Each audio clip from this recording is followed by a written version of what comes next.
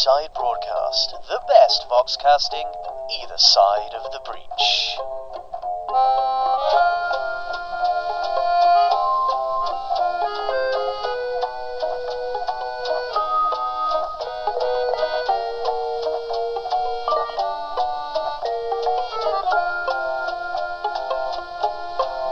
I have never been more relieved to welcome you, the listeners, one and all, to an episode of our humble show, Tales of Malifaux.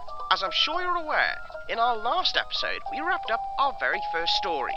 What you may not have been aware of is some of the behind-the-scenes excitement, shall we say, that you don't get to hear. When it comes to this time of year in the broadcasting biz, programs have to go up for renewal to see if they are worthy of continuing next season. Your household name programs, such as Fireside Chats with the Governor, tend to overcome this hurdle with no effort. Newer programs, such as this humble block, well, it's not as easy. The programs are forced to fight for their survival in front of a panel of industry experts and station staff. Sometimes the trial is through an interview.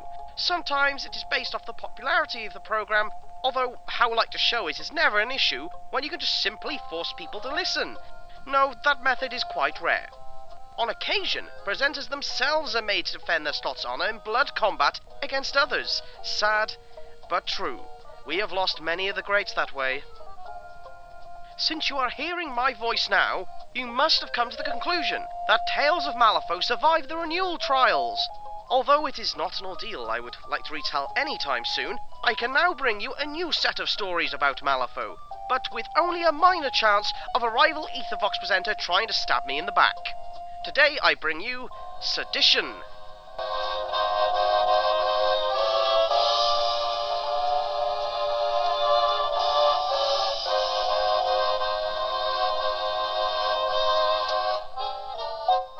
Sedition. The dark and cold came abruptly upon Malifaux, and the chill proved hard to dispel. As the last of the sun's light disappeared over the horizon and the gaslights along the cobblestone streets were lit by roving sentries, the Governor-General thrust open the doors of his study and stepped onto the balcony that encircled the upper level of his mansion.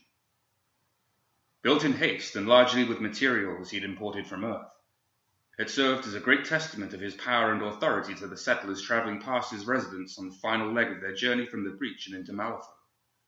The mansion stood beside the main road on a hill overlooking the city. Newcomers to this world had two great sights on either side of the road. The looming governor's mansion, reminding them both of home and of the man that would tame this place, or the massive hanging tree whose legend had travelled beyond Malifaux and back Earthside. It might have been a typical knotwood tree, though it had grown well beyond the typical height, easily surpassing oaks. The bark was smooth and greyish-black, with sharp ridges twisting up its trunk to the leafless branches. Silhouettes of rope and the faint outline of bodies swayed in the darkness. Upon cresting the hill, however, the great city of Malifaux consumed everyone's attention as her towering structures stretched high before them. No settlers rode by at the late hour, however, and the governor had pressing matters to attend to, even so late. Down the gently sloping hill, more than a mile distant, torches were held above the heads of a growing mob near the guild security offices leading into Malifaux. Judging by the hostile shouts that carried across the distance, they intended to riot. "Lieutenant," he commanded to one of the guardsmen behind him. "Report!" His breath left him in a fog upon the cold air. "Sir," the guardsman said, stepping behind him, "the mob consists of miners mostly, and other settlers sympathetic to their complaints. They number near 60. Our intelligence failed to detect the planning for this attack." "Of course not. Hoffman had better be able to change that," he said of his latest recruit, a man placed in a high position specifically to break the nonsense that cost him manpower and resources, but mostly represented a loss of control the guild had over the rabble. Across the distance, he watched the mob's torches bob as they marched upon the guild's buildings along the north side, heralding a night of murder and destruction. Sedition. He stood safely upon the balcony of his mansion, knuckles whitening as he gripped its ornate wooden railing in agitation. He had no doubt that his commands would be fulfilled and order would be restored, but the actions of the mob spoke to him in a tone no man would dare. He would make examples of these rioters, A bloody example makes for a strong teacher, he'd often instructed his marshals. The fireplace within the study cast a warm glow upon his shoulders, and 4 dark shadows of men stretched around him. One man stepped to his side, the iron of his heels ringing on the hardwood like horseshoes. The governor continued staring at the mob, now mobilizing and marching through the cobblestone streets. "Captain Gideon," he said. "Sir, my men and I can ride hard and engage the mob before damage is done." "I'm sure you could, Captain, but guards are already moving to handle this nuisance.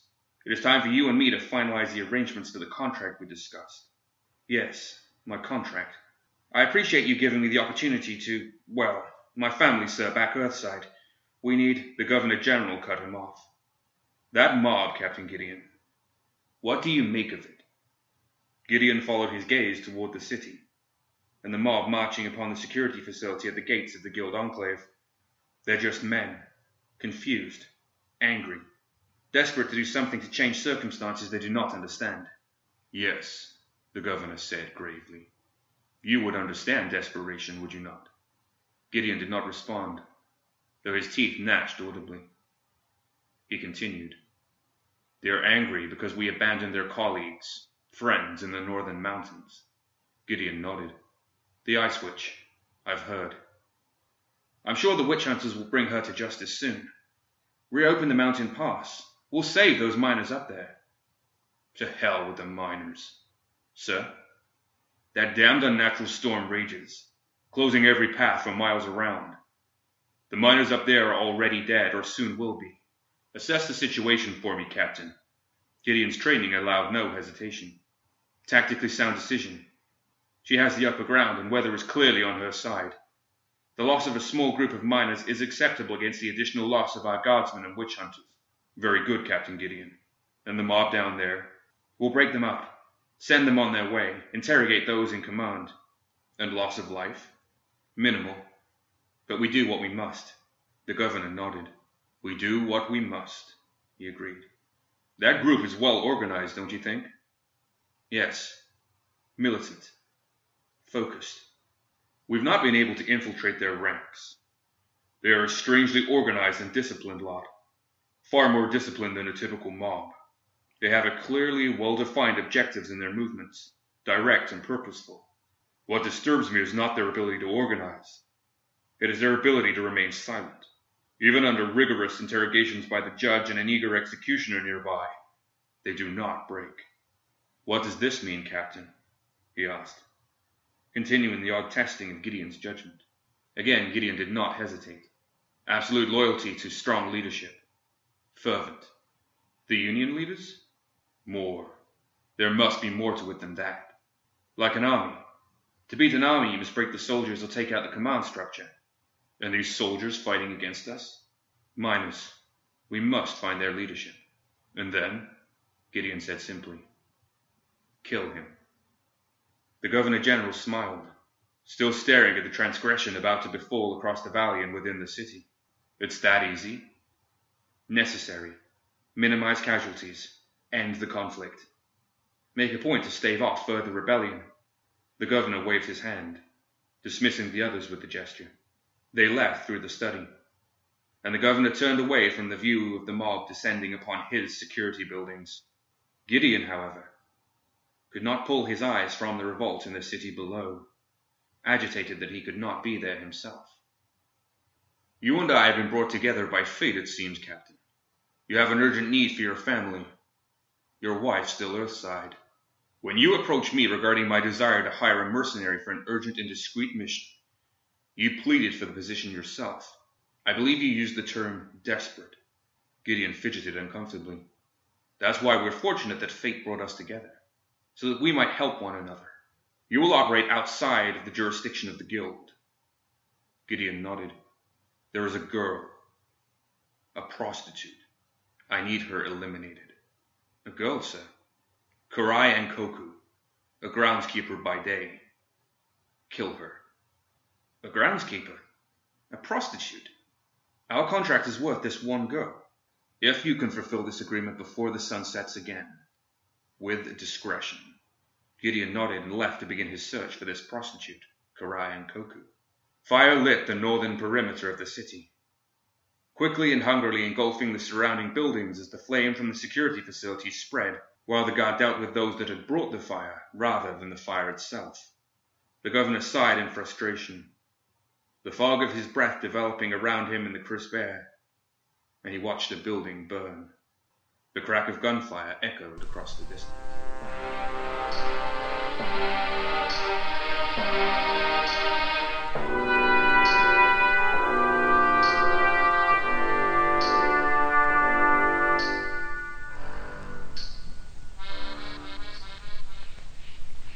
Are you looking for a place to take the family? Why not bring them down to Marcus's Beastery? Come and see the many beasts of Malifaux all in one place. Come and take a walk down the Trail of the Gods, where you can see the majestic three-headed Cerberus, the sometimes rude Kojo, the always cute Molemen, and don't forget, the never-born beasts that have been trapped and caged for your viewing pleasure. Cupsolurids and the ancient Waldergeists. This is just a small sampling of the many beasts for your eyes to feast on, while at Marcus's Beastery. Wait, did someone say feast? We also have the renowned restaurant The Hunger Cry, where you will howl with delight at the exquisite dishes that will domesticate your hunger. If that's not enough fun for one day, be sure to go and see that mesmerizing Miranda, capable of shape-shifting into any beast you can imagine. One shapeshift per day. Don't miss it! Follow the call of the wild and bring your herd to Marcus's Beastery, located near Fortune Falls. Not responsible for naming, being turned into a beast while visiting Marcus Beastery. Enter at your own risk. Now, back to our show.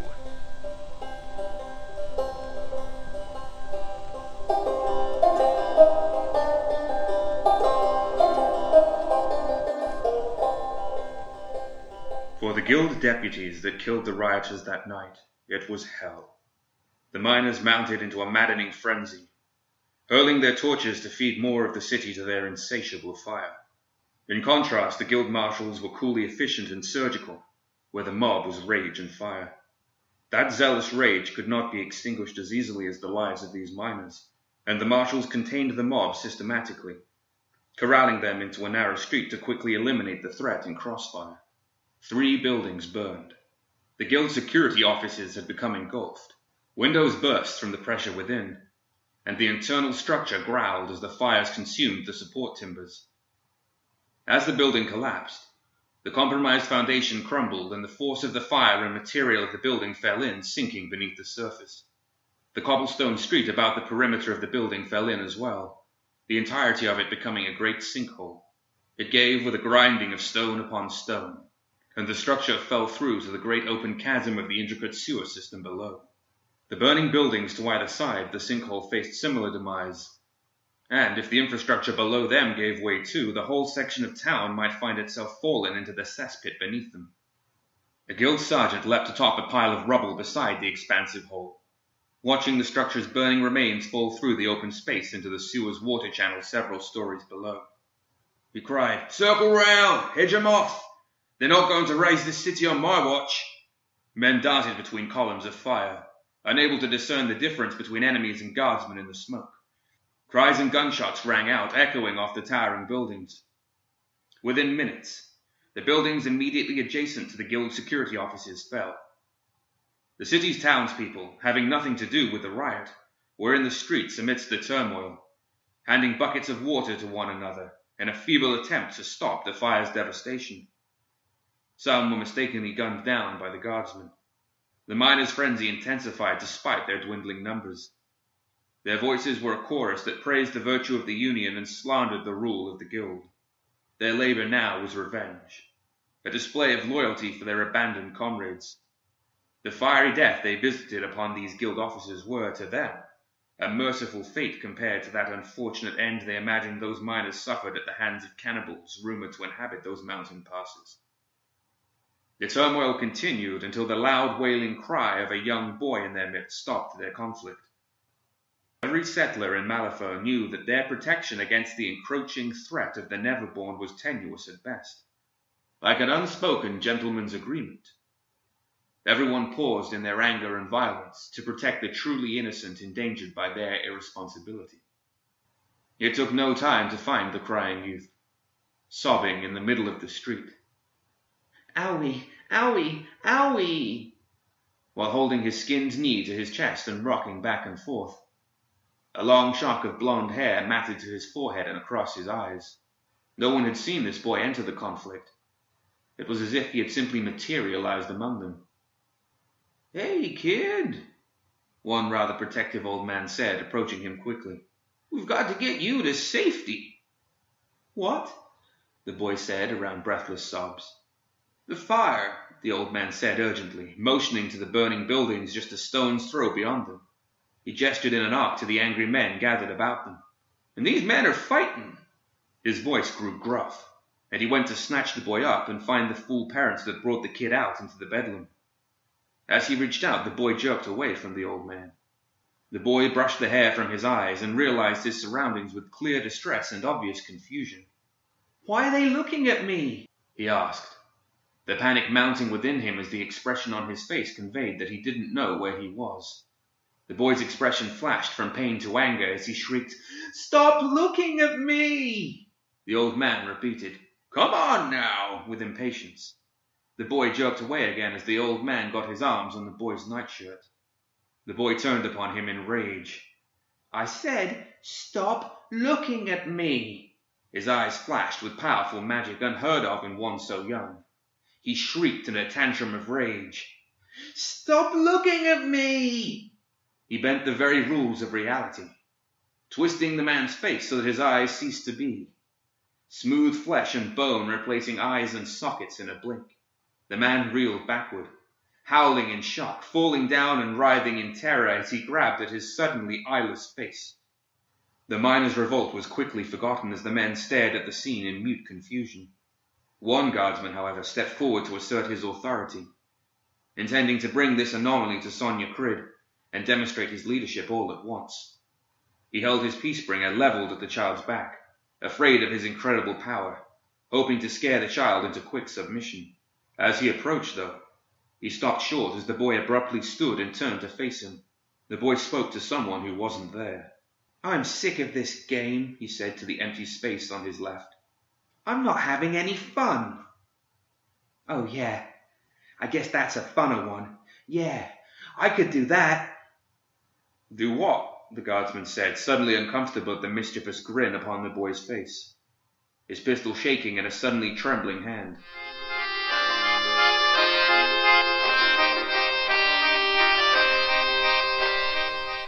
Another word from our lovely sponsors.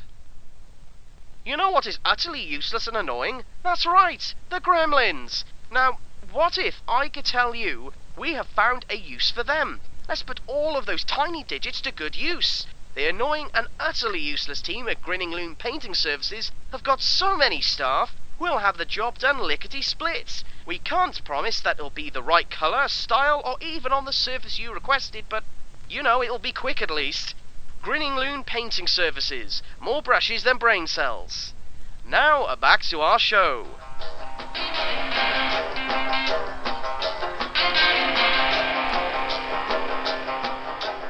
Shooting the child was something he couldn't bring himself to do. That hesitation would be his greatest mistake. The boy turned to his right to address another imaginary friend.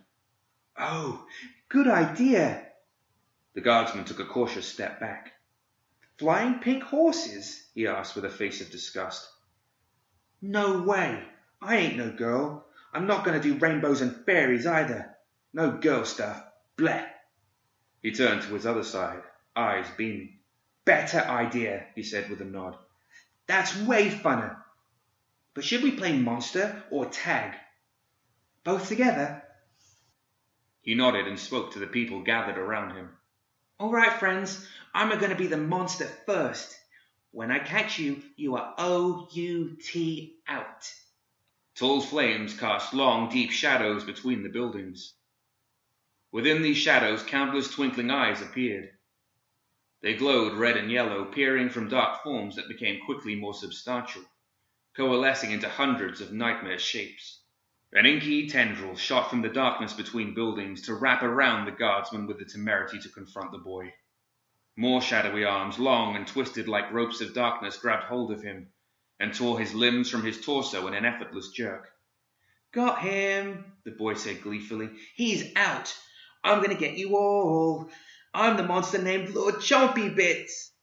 And he ran at a miner who screamed and bolted. Nightmare visions came alive around them, pouring in an endless wave from the shadows.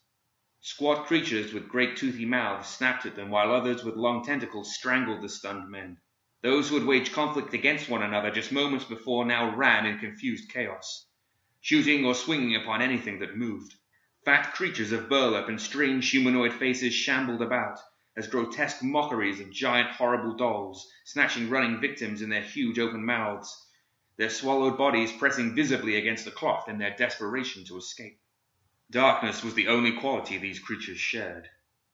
Each was composed of a seemingly random assortment of limbs with inky tentacles or knife-like talons, representing the collective nightmare images each person had visualized since earliest childhood, all come alive to feed upon them.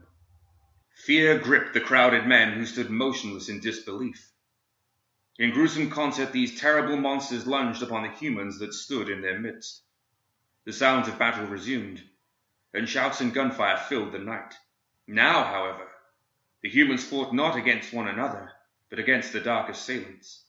Each person fought only for his own survival against the great and unbelievable amassed horde. Just as quickly as the sound of violence erupted, the screaming and gunfire vanished as the men were torn asunder and left dead or dying in the middle of the street. Blood pooled beneath the fallen corpses of guardsmen, rioters, and townspeople caught in the wrong place at the wrong time. It drained into the gutter and ran through an open sewer gate. The living nightmares finished their carnage, slowing the assault as they ran out of victims. The boy, still scampering about, seemed oblivious to the carnage, blood, and gore about him.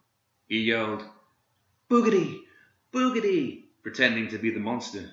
The smile waned as his playmates fell, leaving him alone amidst the true monsters he created.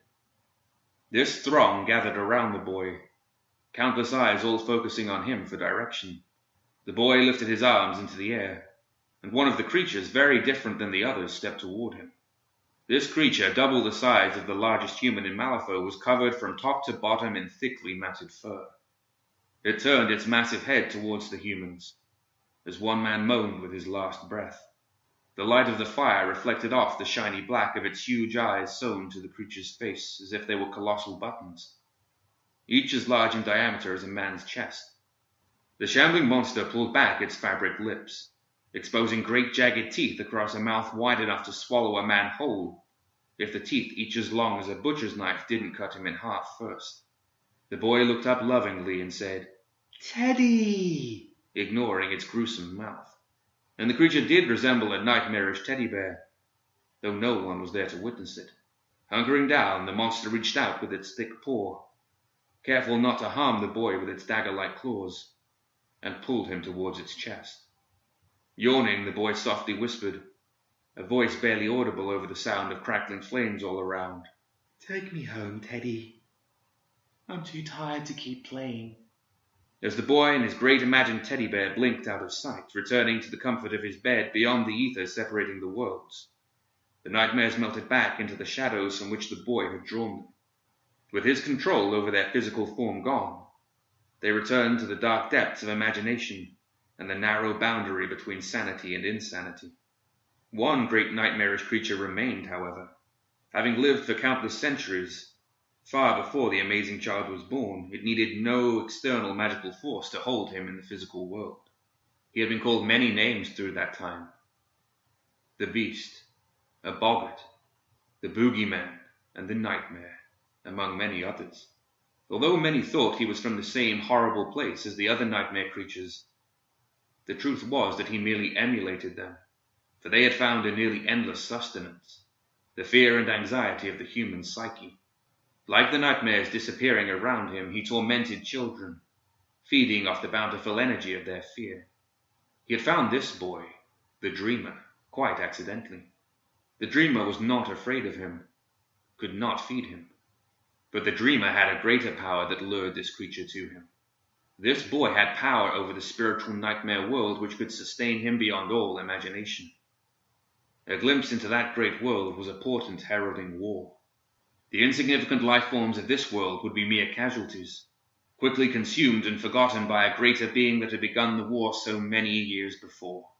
The key to his survival and power would be with the boy that could bend reality to his will.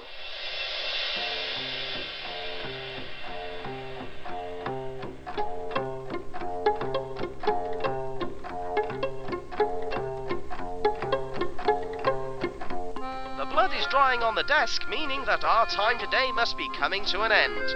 Providing that the fate of this brave new world remains unlowly endangered, we look forward to seeing you again soon. Next time, we'll be going deep beneath the city of Malifaux, into our famed sewers. Be warned, it gets a little disgusting. What can I say? Bad things happen.